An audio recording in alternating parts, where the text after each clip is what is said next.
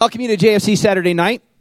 If you are a guest with us tonight, we want to extend a special welcome to you and invite you after service. If you want to head out to the lobby, we've got a welcome center table. There we've got just a little sampling of free gifts to say thanks for coming. We'll give you a VIP coffee cup that kind of gets you first place in the line to get your favorite beverage of choice.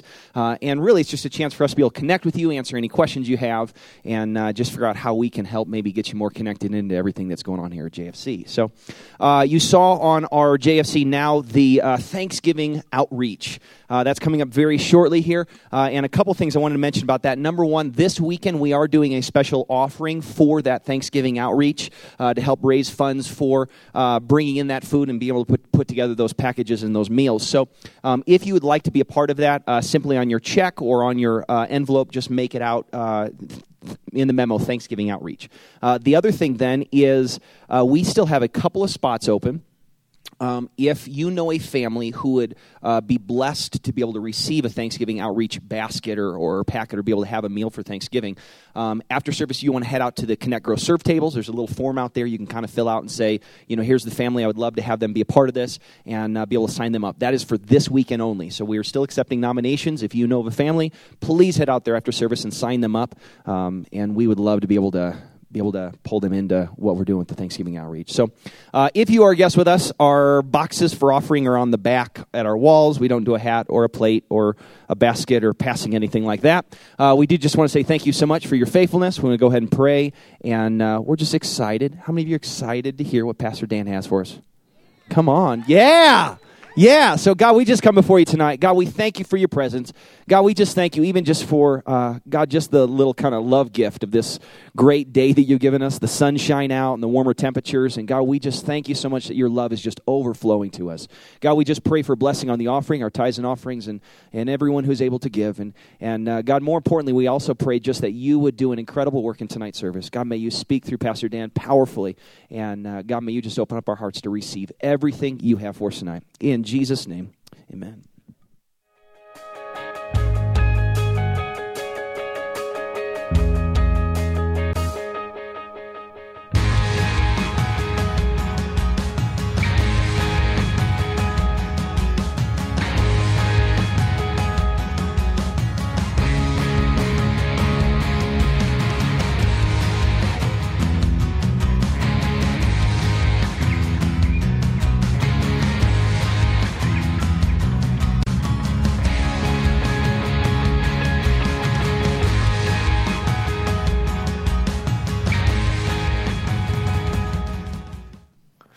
All right. Well, how is everybody doing this weekend? Good. It's good to see you. It's good to be here. I am so honored and privileged to be a part of this Genesis series. How many of you have enjoyed this Genesis series? One of the things that the teaching team discussed when we got together about a week and a half ago was if you listen to the last 5 or 10 minutes of any one of the messages that have been given, you would never know that we're talking about Genesis because God has just taken those stories that we felt like he was leading us to and just using them to just go right into our lives and our living rooms right here today. So it's an honor and a privilege, again, to be a part of this. My name is Dan DeMay. I am the campus pastor over at the Highlands Ranch campus, which reminds me to say hello to them. It's good to have you guys. I'm glad that you guys are listening. We're also glad that Castle Rock is listening, and anyone via the live stream or podcast, we're glad that you're with us. And it is an honor to be here speaking live to you here at Lone Tree. It's one of my favorite things to do, actually, is to be over here and to share from time to time. And so I hope you're ready to hear from God. Yeah? I'm going to do what I always do, and I'm going to open up with just a word of prayer. And I'm going to ask that God would use me to deliver his heart. And as I always do, I'm just going to ask that you would right now take this time while I'm praying to pray and ask God to come and change and touch your lives. I hope you didn't come to hear a message or another speech. I hope you came to be changed. I hope that you came to have something in your mind and your heart a little bit different when you leave than when it came in, and just invite God to come and do that in your hearts right now. So let's pray.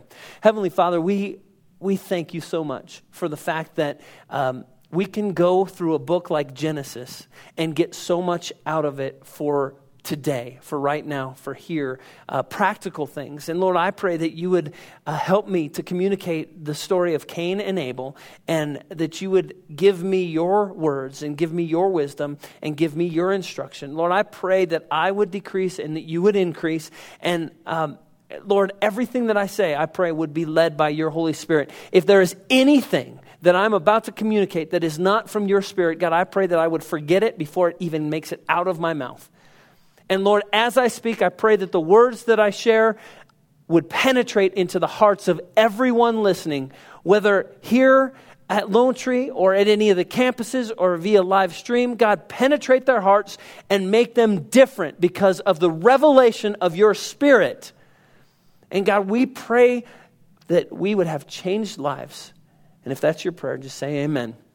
Amen. Well, hey, I again get to be a part of this series, and what we're doing is we're kind of going through the first 9 or 10 chapters of Genesis and kind of just taking stories. And when we got together as a teaching team, we got to chapter 4, and it begins with the story of Cain and Abel. And there was just something that God was already working in my heart, and I thought, I want to teach that one. And so chronologically, we are actually jumping kind of back now. We've been talking about Noah. Now we're going to jump back into the story of Cain and Abel. And I just want to read the text that I'm going to be teaching from this weekend, and we'll go from there. And so it says in Genesis 4, 1 through 7, now Adam knew Eve, his wife, and she conceived and bore Cain, saying, I have gotten a man with the help of the Lord. And again, she bore his brother Abel. Now Abel was a keeper of sheep, and Cain a worker of the ground. In the course of time, Cain brought to the Lord an offering of the first fruit of the ground. And Abel also brought of the firstborn of the flock and of their fat portions. And the Lord had regard for Abel and his offering, but for Cain and his offering he had no regard. So Cain was very angry, and his face fell. The Lord said to Cain, why are you angry? And why has your face fallen? If you do well, will you not be accepted? And if you do not do well, sin is crouching at the door. Its desire is for you, but you must rule over it. Now, the section of scripture here, we've probably heard, if you've been in church any length of time, you probably have heard the story of Cain and Abel. And if you're anything like me, I read through that and I actually start to think, well, that's not very fair. It comes across that it just wasn't fair. That here we have two individuals bringing an offering, bringing a sacrifice before the Lord, and one is acceptable to God and one isn't. And I'm just going to kind of start going through that text, and I'm going to just kind of share some of the things that I believe God shared with me and gave to me to deliver to you. But the first thing that I want to bring to your attention is this. God is the same yesterday, today, and forever. And I want to make sure that everybody is on the same page here. He is not just nebulous in what he decides that he likes and what he doesn't like. And I think you could read that and kind of go, hey, God is just kind of picking and choosing what he likes. And I think that when you leave here, you'll have a better understanding and you'll go, hey, not only was that fair, but I totally understand what took place in that section of Scripture. And so I've got actually two viewpoints of this story that I want to kind of share back and forth. I'm going to kind of talk about Abel's perspective, and then I'm going to talk about Cain's perspective in a few points that I want to bring to your attention. The first point that I have for you is, let me get my notes out here, and I'll let you know what it is. The first point is this. They both brought offerings from their occupation. All right? Genesis 4:2. Let me reread it again. It says, and again, she bore his brother Abel. Now, Abel was the keeper of sheep, and Cain a worker of the ground. Now, in studying that out, I started to look up the Hebrew words, and the word for what Abel was doing in regards to just tending or keeping the ground it's the Hebrew word, and it means to tend to. And the word for worked, where it says, and Cain worked the ground, the word means to toil or literally to work. And so I'm writing these things down on my notebook as, just kind of studying through these things and writing them down. And I wrote to tend and to work. And those two words just jumped off the page. And I just want to share really my first point out of reading through that section of Scripture, and that is this. There is a huge difference between tending and working. Okay? And I hope that I can communicate, one of the prayers for this whole week is that I would communicate the heart of God exactly how He wants it. And sometimes it's here, but it's hard to communicate to here. So be open your hearts right now and really try to understand what I'm trying to communicate here. There is a big difference between when God tells us to do something and we take what He tells us and we go and tend to it versus us assuming or presuming what God has for us, and then we go work and do the things that we think He wants us to do. Does that make sense? It's really the difference between stewardship and ownership. See, when we are stewards of something, we realize, okay, God has given this to me, and I'm going to take it, and I'm going to be a steward of it, and I'm going to take good care of it, but my hands are going to be open, and if God needs me to take whatever He's given me to give it to somebody else, well then great, I'll give it out, because I'm a steward of it. But when we're an owner of something, we take whatever God gives to us, and we go, hey, this is mine, and we clutch it in, and we go, hey, this is my stuff, and I'm going to do it. And in that mentality, what happens is we begin to try to earn God's favor. And we begin to try to show God that we can do so many good things, and we begin to operate into this work mentality rather than a tending mentality. Does that make sense? Let me see if I can't use some examples from Scripture and see if you can help me out understand what I'm trying to communicate here. Tending or working? The Pharisees, did they tend or did they work? Shout it out. They worked. Okay, you get it. The disciples, when Jesus sent them out and said, hey, I want you to go from house to house. I don't want you to pack a bag. I want, those people are going to provide for you as you go. I want you to tell them the things that I've been teaching you. From city to city, if they don't receive you, you shake the dust off your feet and move on to the next place. But if they receive you, tell them everything that I've been teaching you. When they went out and they started to do that, were they tending or were they working? They were tending. All right, how about this story? Mary and Martha. Okay, you have Jesus comes to this house, and Mary sees him and just basically falls at his feet and just hangs on every word that he says. And it just listens to him and soaks up everything that's going on, while Martha is in the back, in the kitchen, and she's preparing meals and cleaning up and doing all this stuff to the point where she gets so disgruntled. Ooh, get this.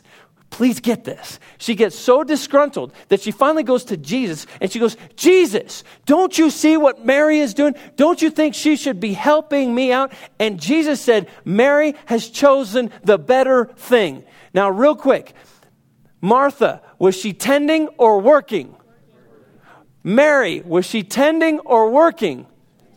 Okay, it's very easy to pick out. Now, the question I have for you, let's make this real personal. Let's bring it to right here and right now. The question I have for you is, if I were to pull you up here and have you share your story of the last month, week, or day, and then I asked everybody, okay, is this person tending or working? What would they say? You don't have to answer that right now. But these guys have volunteered, so they're working. God wants you to tend, okay? Here's the thing. Every single one of us have been created with a purpose and a plan given to us by God. None of us are here by accident. Well, that should be a big amen right there. There's not a single one of us that is here right now for this time and for this purpose by accident. God has a purpose. He has a plan. He has things that He wants to accomplish through you in this world and in this society, in this place, right now, here. Now, for some of you, that may be all you need to hear tonight. God has a purpose and a plan for me. Yes, He has a purpose and a plan for you. You are not here by accident. Stop believing the lie that you don't matter, that you don't care. I didn't say this in the other service, so I want you to know this is a word for somebody listening right now. God does care. You do matter to him.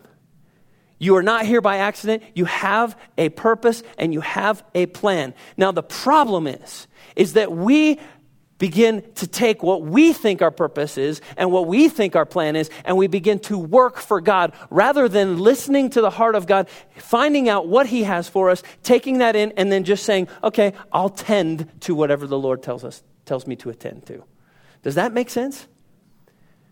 My heart for this first point is this, that we would stop working so hard for God. I don't think God wants us to work. He wants us to tend. He wants us to tend to what he has purposed and planned for us. Now, as I'm reading through that and those words jump off the page, another scripture came to mind, and it can be found in Ephesians. It's not in your notes. And the section of scripture says something like this. It says, we are saved by grace and grace alone, not by works, so that no man could boast. Now, we hear that taught, and usually the teaching stops right there because, man, what a great section of scripture. We are saved by grace and grace alone. It's not by works. It's actually what separates Christianity from all the other religions. All the other religions have to deal with a work mentality. You obtain certain levels of heaven, or you obtain heaven, or you obtain nirvana, or whatever, but you have to work at it to get there. Christianity is solely based on the work of Jesus Christ. On what he did. You are saved by grace and grace alone, not by works, so that no man can boast. And then it says something very funny in the very next scripture. And the very next scripture says this, so that you can accomplish the works prepared for you to do. What? And all of a sudden, it came crystal clear to me. We are called to tend to what God has purposed and planned for us, not to work what we think God wants us to do. Do you get that? I hope it's so quiet in here because you're really thinking. Because this is a huge life change difference. It's the difference between understanding I'm a steward of everything that God gives to me, and therefore, God, I'll take in what you have, and I'll let go of things. And sometimes we hang on to things way too long because it's something that God spoke 10 years ago, and God's now moved, and he wants to give you something new that he wants you to tend to, but you're like, no, you told me to do this, so I'm over here. But when we're like this, and we understand that we're just here to tend to what he has for us, first of all, it drives us to him because we have to hear his heart. We have to hear his voice. And second of all, it releases the burden of feeling like we have to perform for God. You know what? I love it when Pastor John says, are you living from the favor of God, or are you trying to live for the favor of God? Because there's a huge difference in that. You have the favor of God. You have it. Live like that. Take his words and tend to what he has purposed and planned for you. Second point that I have out of this. They both brought offerings, but there was a difference in the offering. And when you first read through it, you might not see it, but as you go into it and you really begin to study it out, you'll see the differences between the offering Abel gave and the offering that Cain gave. I'm going to pick it up, go back to the text again. Genesis 4, verse 3. In the course of time, Cain brought to the Lord an offering of the fruit of the ground. And Abel also brought of the firstborn of his flock and of their fat portions. Now, when you first read through that, you may go, well, they both brought something that they did. Like point number one, they brought an offering from what their occupation was. But there's two key words that I really want you to focus in. Some translations say that verse 3, it says, in the course of time, Cain brought some of the fruit of the land. Okay, and what I want you to draw attention to is the difference between some and first. Some and first. The difference between these two is huge. As a matter of fact, I would even submit to you that in the kingdom of God, the difference between these two words is the difference between life and death. Okay? Several times in Scripture, I'm just going to read a couple to you. Exodus 13:12. You are to give over to the Lord the first offspring of every womb. Do you realize this not only had to deal with animals, but this also had to do with our sons and daughters? Give our first to the Lord. Proverbs 3:9-10 says this, honor the Lord with your wealth, with the first fruits of your crops. Then your barns will be filled to overflowing, and your vats will brim over with new wine. There's a section in Malachi that actually says that when we bring the first, when we bring our tithe to the Lord, God actually says this, test me in this. See if I don't overfill your barns, your storage areas. Just test, bring in the first fruits, bring in the tithe to me, and see if I don't overwhelmingly bless you. Now, I'm not preaching, hey, you should give so that you can get God's blessing, but I do know this, over and over and over in God's scripture, when you give God your first of whatever it would be, he comes then and can bless everything else. Okay, let's talk just for a second. Let's talk about our tithes. Our tithes, the Word of God says several different times that we are to take the first of what we are given, and then we are supposed to present that back to the Lord, and we are supposed to give it back to God. And out of that, then, he will take the rest, and he will bless the rest in ways that you can't even sometimes comprehend how he touches your life. I heard a message, and I thought it was so good, and I actually don't have time to go into it could be a series, but really what it is, it's the difference between holy and common. And there's a theme in Scripture that talks about make sure that you keep the holy things holy and that you don't mix the common with the holy. And when you give from your first fruits, you're taking what God calls holy, you're keeping it holy, you're setting it apart. Holy just simply means to set apart. You're taking what God has given to you, you're setting it apart, and you're keeping it holy, and therefore God can come in there and bless. But when you take the leftovers, or when you take some, like Cain did, and you just take some, then what you're doing is you're taking the common and you're mixing it in with the holy, and when the common touches the holy, death happens. Death happens. Let me give you an illustration of this. King David wanted to bring the holy ark back into its proper place. And so they put it onto a wagon, and they're celebrating and rejoicing because the presence of the Lord is going to come back to the rightful place where it's supposed to be. And they're coming along, and the wagon basically hits a pothole.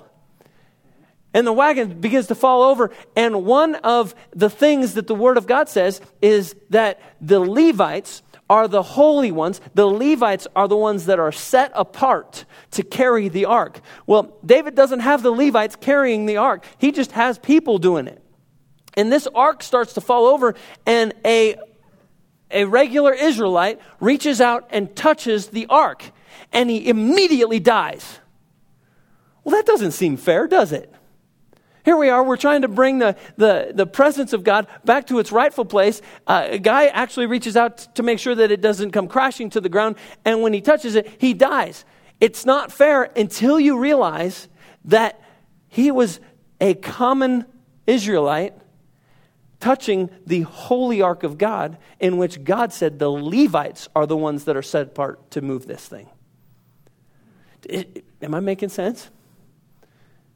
When we take the things that are common and we start to mix it in with the holy, when we take some of what God has given to us and present it to Him, the holy God, death comes. Well, that doesn't seem fair, Pastor Dan. I know.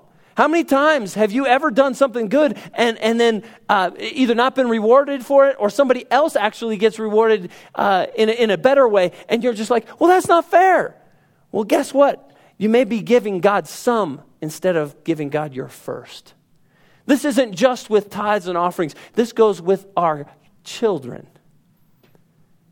This goes with our family life. See, when we make God first and when we go before him and say, okay, God, I'm going to make you first, he then begins to line up your priorities for your life and my priorities. I don't want to, make it like I'm excluded from this. He lines up our priorities, and then all of a sudden we begin to see that, oh, you know what? Our spouse should come before work.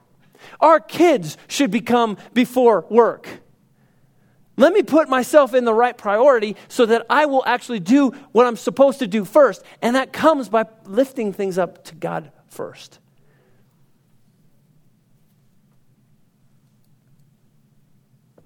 We are to bring the first to God and not some. And here's where this message gets a little difficult, because I would like to give you real practical examples and say this is what it's like. But the truth is, every single one of us, because we all have the Holy Spirit, if you called upon the name of the Lord, you have the Holy Spirit deposited into you, and he will speak to you different things for different people. There are different convictions that God will place on each one of us. Certain things God has asked me to make holy that may not be holy for you.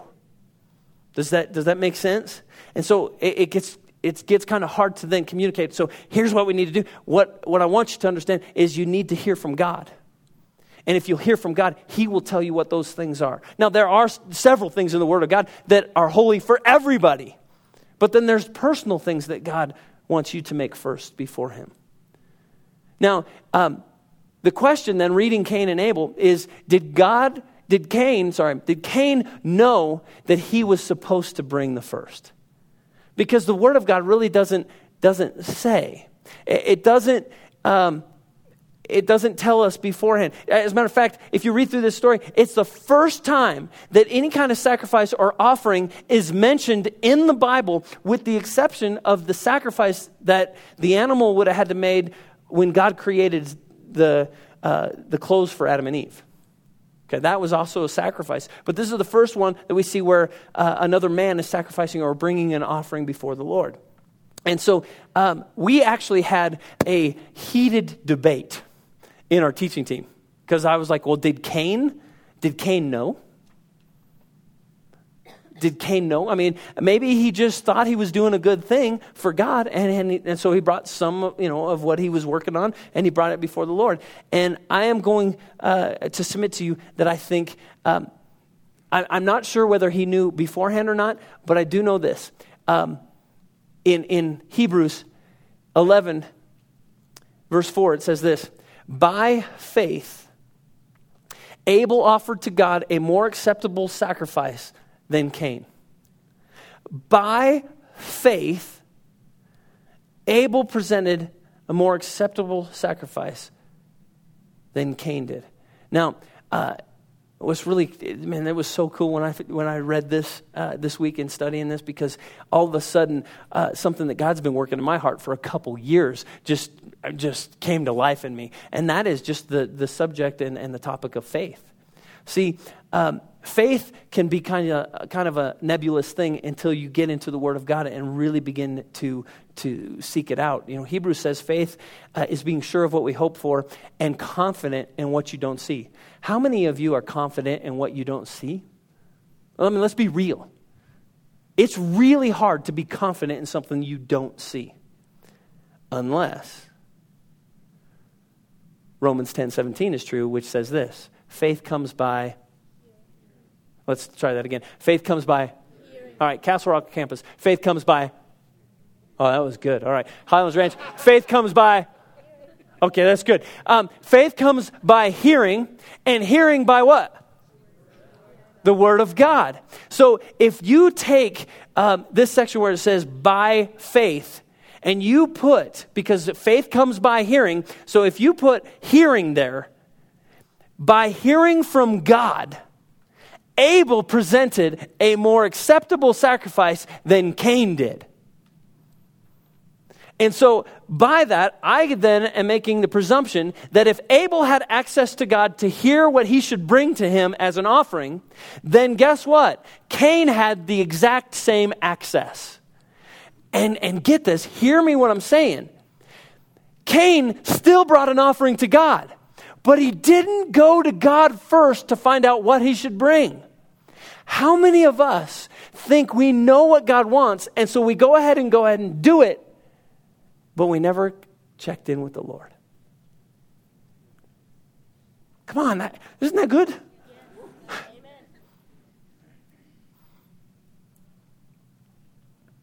I'm not sure. I put Cain in one of two places. He either knew what he was supposed to do and he didn't bring it, or he could have gone to God and asked what he was supposed to do, and then he could have brought the same thing. Either case, you bring that to here and now, to today, and I want to come to you and say, hey, are there things in your life that you are doing without connecting to God, thinking you're doing a great thing for the Lord, when in the truth, you're missing it? I was praying through this and thinking about this, and God reminded me of something that took place about 16 years ago. And I had this great plan. My wife was going to be turning 21, and we were youth pastors at the time, and I thought, you know what? I am going to give her a surprise party. And so I scheduled a dinner with her, and then I had one of my youth leaders gather all of the youth from the youth group and hang out at my house. Now, we didn't have cell phones at this time, and so Kim threw a kink into this whole deal, and we're out at dinner, and she says, hey, let's go to the mall, and let's go shopping a little bit. And I'm like, okay, great, let's do that. Well, in the meantime, I have 30 to 40 youth in my house, being watched over by a 21, 22-year-old youth leader. Okay, now I'm thinking I'm doing a wonderful thing. Did I ask God, should I do a surprise party? No, I just assumed this would be good. Well, we leave the mall, we go home, we walk in the door, and we go around the corner, and everybody yells, surprise! And much to not my delight, my wife's face just fell. And I was like, oh no. I look back on that, and I realized two things. One, never put 40 youth in your house for an hour unsupervised. And number two, I actually knew. My wife had told me she doesn't like surprise parties. But how many times do we do this? Here's what I thought. Well, I know my wife better than she knows herself. She'll like this one. Now, I say that, and I want to bring it back to God, because how many times do we think, oh, I know God better than God knows himself. I know what he wants, and I don't even need to check in, and then we just go out and go do it. You guys okay?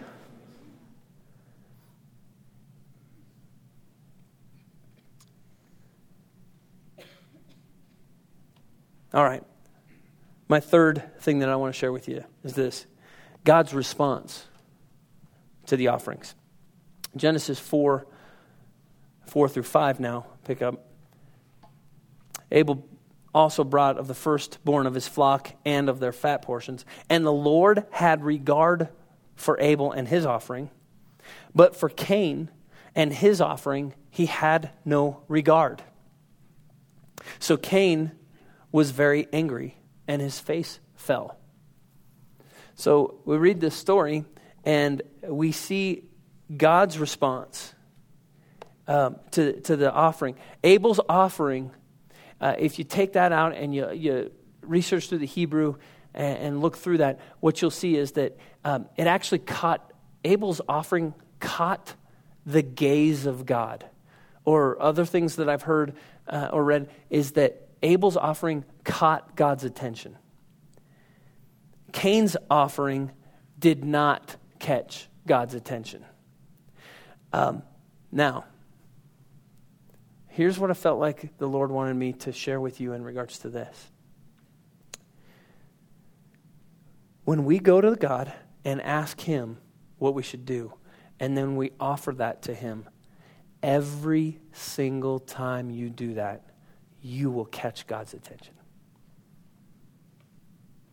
You will catch his gaze. You will catch, like this translation says, you will catch his regard. Other translations say his respect. The offering actually caught God's respect. Every time you hear from God and then you do what you feel like God is telling you, you will catch his attention. But the flip side is this. Every time you don't go to God and then you go out and do something, and I get this. We're not doing these things to be or out of evil or out of malice. We're just going to do things. And a lot of times we're going to do these because we think they're good. We go out and do these things, but it doesn't catch God's attention. It's called sin. Okay?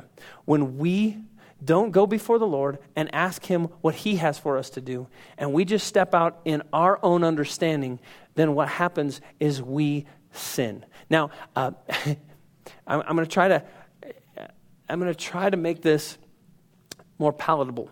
I had a discussion earlier today in which someone was sharing, oh man, this has been a tough end of the week. I've been trying to clean my garage out and it's just been frustrating me. And my wife and my kids, they have been getting the wrath of all that frustration. And I said, oh, so in other words, you've been sinning. And he was like, And I go, well, let me rephrase that. You've been missing the mark, haven't you? And he goes, yeah, I've missed the mark. They're the same thing. And let me show you in the scripture. Anywhere it says sin, if you look that up, you will find that the definition for sin is to miss the mark. Sin defined is this. This is in the Greek in the New Testament. Sin defined is properly to miss the mark, having no share in, to sin, which always brings forfeiture. In example, eternal loss due to missing God's mark. It's regularly used in ancient times of an archer missing the target. And then I want you to see this last sentence because this one cut me like a knife as I was reading through it. Every decision or action done apart from faith. Every decision or every action that we do apart from faith. What is faith? Faith comes by hearing from the Word of God. Every action, every decision that we do where we haven't connected to God, we miss the mark. Now, just real quick, to make sure that we're all on the same page, how many of you this week have missed the mark? Okay? Castle Rock, Highlands Ranch? Lift your hands high, Castle Rock especially. Okay? Now, I know that we all miss the mark. We do.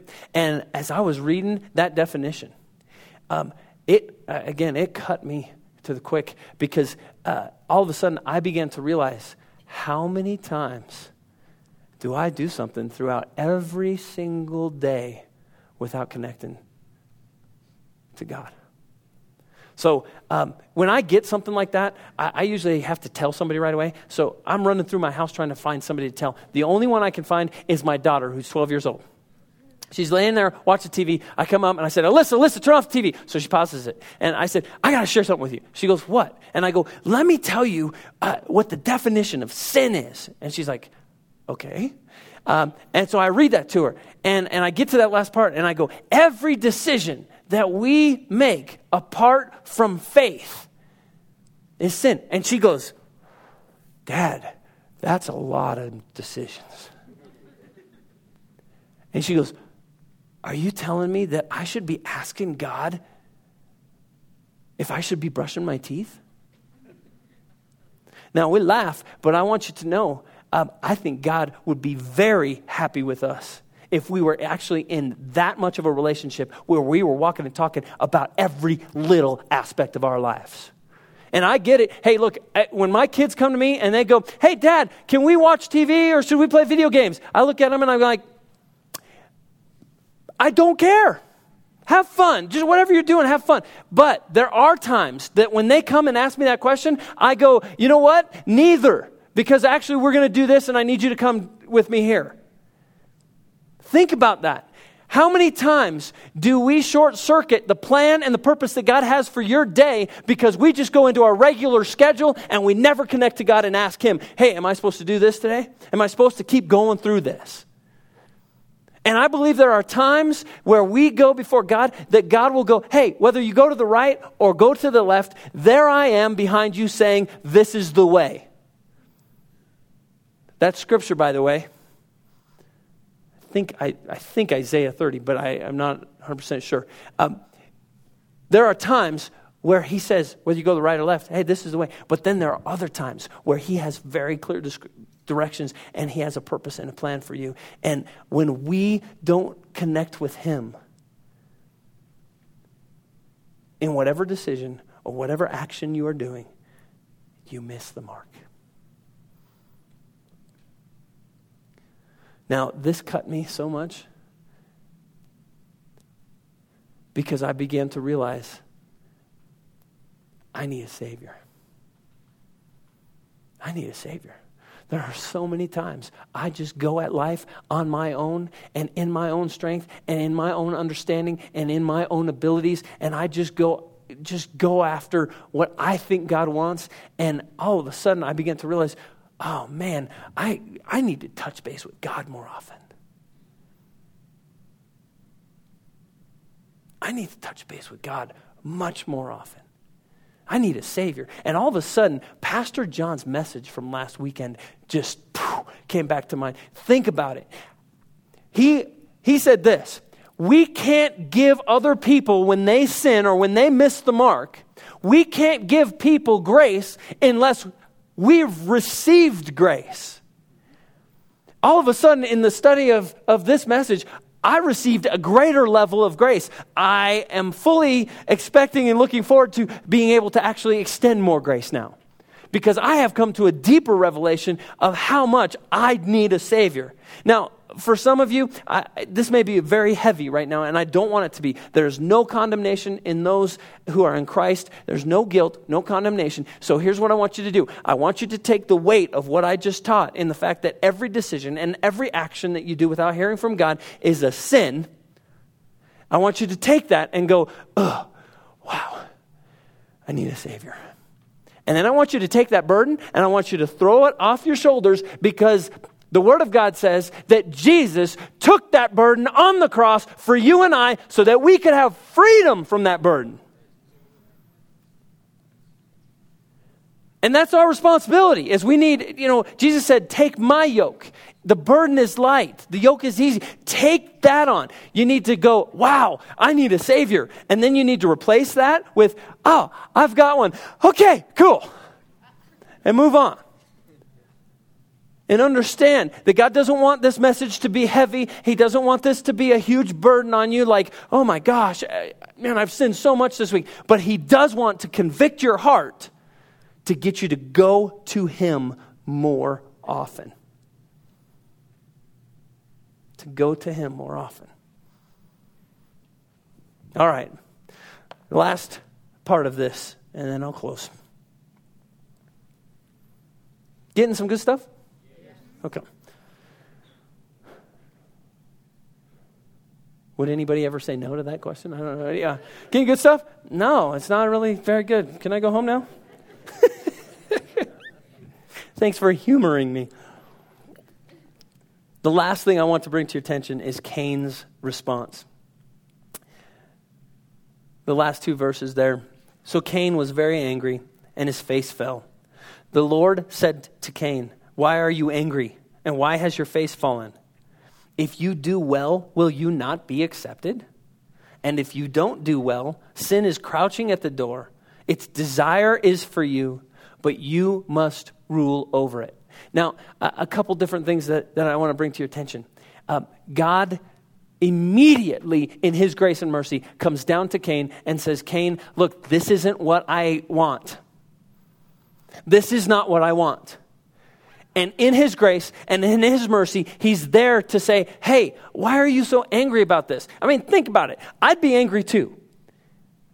If I worked my tail off, working the ground, bringing the crop in, making a portion for God, bringing that portion and offering it to the Lord, and then watch Cain, who is just sitting on a rock watching a bunch of sheep. A newborn comes out and he goes, okay, I'll give that one to God. Pulls that one out. I'd be mad too. Isn't that human nature? We work and we toil and we sweat, and then somebody gets promoted underneath us, and we're not happy about that. We want to kill him. No, we don't physically want to kill him, but we have the thought. And guess what? Jesus said, if you have the thought, you might as well have done it. Okay? It's human nature. We get jealous. We get envious. We have strife towards that person. We have an offense towards that person. And the truth of the matter is that's not where God wants us to be. And so in his grace and in his mercy, he comes to Cain and he tries to instruct him. He talks to him immediately. Why are you so angry here? Why is your face down?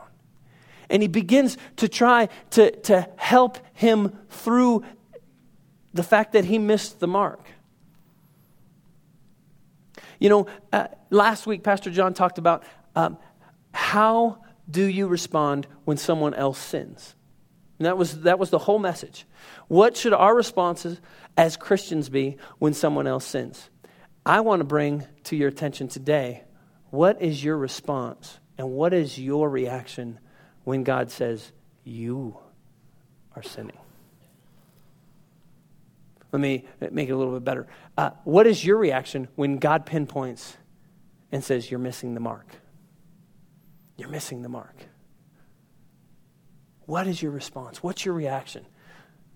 See, the Bible says that the Lord disciplines those that he loves. And when the Lord comes and when he points out an area in which you've missed the mark, he's doing it because he loves you and he cares for you and he wants to see you become better than you are today. He wants to make you great in the purpose and plan that he has called you to. And so he comes and he doesn't let us continue to miss the mark. He comes along and says, hey, here's what I want to do. I want to help you get closer to the center. That term, that archery term, think about that. You pull the bow back and you take your arrow and you're shooting at the target and you fire. If you hit the bullseye, you've hit the mark. Anywhere outside of that bullseye or beyond, you have sinned. You missed the mark. And what God is doing when he comes and he reveals those things to you is he's trying to get you to just bring it over a little bit and trying to show you, okay, here's how you do that. Because most of us, when we sin, when we miss the mark, we're not doing it on purpose. We're not taking the bow and arrow back and then pointing it at somebody else and going, ha-ha, bam. Okay, that's evil. Okay, that is sinning on purpose. I mean, that is taking that bow back and just specifically saying, I am going to sin, and pulling it back and just aiming it at somebody else or something else. But a majority of the time, when we miss the mark, we're trying. We are trying.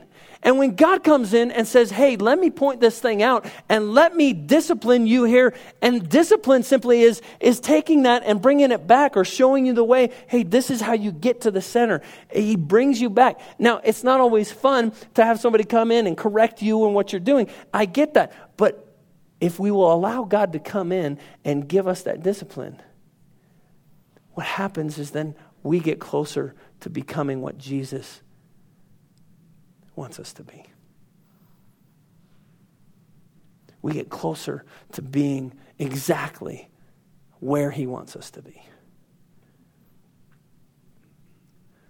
So I just close today with this. What is God speaking to your heart? As I'm sharing this message, what areas have you missed the mark? For some of you, you know right now, he's already speaking to your heart.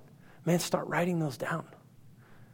Start beginning to process those and start asking God, God, discipline me for these things. And again, the discipline, God, come and correct me on these things. God, show me how I need to do this better so I can hit the mark. For some of you, though, and this is, I know there are people in here. For some of you, your heart is so hard that you you can't even hear what God's telling you to begin to change. And the problem with that is when your heart gets that hard, you begin to start missing at greater lengths. Instead of getting closer, you actually start getting farther away. And if you are here and you say, man, I'm not getting anything from the Lord, and I don't even want anything from the Lord, then I want you to just go before God. And I want you to realize the wages of sin is death. But I come to tell you that if you turn to Jesus and if you just express to him, okay, Jesus, soften my heart. You know what? Not a single person in this room can go, okay, my heart's hard. My heart's soft. My heart's hard. You have to have the Holy Spirit come in, and you have to have the work of God, the grace of God to come in and do that. And so just simply go before God and say, God, soften my heart. And so here's what we're going to do. We're going to have the worship teams at all the campuses come up, and I'm going to have you just sit for the first song. And I want you to let the Holy Spirit speak to your hearts. And again, for those that are getting things right away, write them down. Start writing them down. Start asking God, what is it that I need to do to get back in the mark there? It might be a phone call to somebody to ask for forgiveness, or it might be a phone call to forgive somebody. You just let God begin to minister to you. For those that aren't hearing anything, go to God and just start saying, God, make my heart soft again. Come in, because I want to be on mark. I don't want to be off. I want to be in line. And so as he speaks those things to you, when we get to the second song, I'm going to have the worship leaders have you stand up. When you stand up, we've got these crosses. You can take, there's little notepads at all the crosses. Take the things that God has told you and go pin it to the cross. Now, a lot of times we have these responses that we've done at all the campuses. We've given the opportunity to do these responses, and in some fashion, they've started to become just rote, kind of like, this is what we do. Don't let it be that way. Go before God and really lay these things down. God, I'm missing the mark in this area. Pin it to that cross and make it a real connection between you and God, and say, God, this is the thing. I know you've pinned it, and I give it to you. Or these candles. We've got these candles. You can come up and light a candle. I want you to pretend like the candle represents God speaking an area of your life. And so you say, God, I need to know, or maybe he begins to show something. God, I need you to light up this particular area. Maybe you're struggling in your finances. Maybe you're struggling in a relationship. Maybe you're struggling in your thought life. You know what? Go to the candle and say, God, I need you to light this area up in my life. And light a candle. We've got the communion stations, juice at the crosses, pastors have wine. What a great reminder of what Jesus did on the cross for us, church, huh? He died on the cross so that when we miss the mark, we can still walk in freedom because he took that. He took the penalty of that. Great reminder. Whatever it is, let's just respond to God. So, Heavenly Father, we come before you and we ask right now that by your Holy Spirit, you would come and speak to every single person in this room. Lord, the greatness of who you are is this, that we could have hundreds of people listening to the same message at the same time, or maybe even different times. And you can still come in and speak to every single person individually. God, you are so great. And so, Lord, by your Holy Spirit, come and begin to speak to our hearts. Reveal to us those areas in which we've missed the mark. Reveal to us the areas in which we have to give our hearts over to you. For some that are listening to this, there may be a decision that you need to make. And that decision is that you need to ask Jesus into your heart. There's actually there's cards at those crosses. If you want to make a decision and ask Jesus into your heart, go fill out one of those cards and pin it to the cross. Whatever it is, respond to what the Holy Spirit tells you during this time of worship. Lord, we thank you for the fact that you speak to us. In your name we pray. Amen.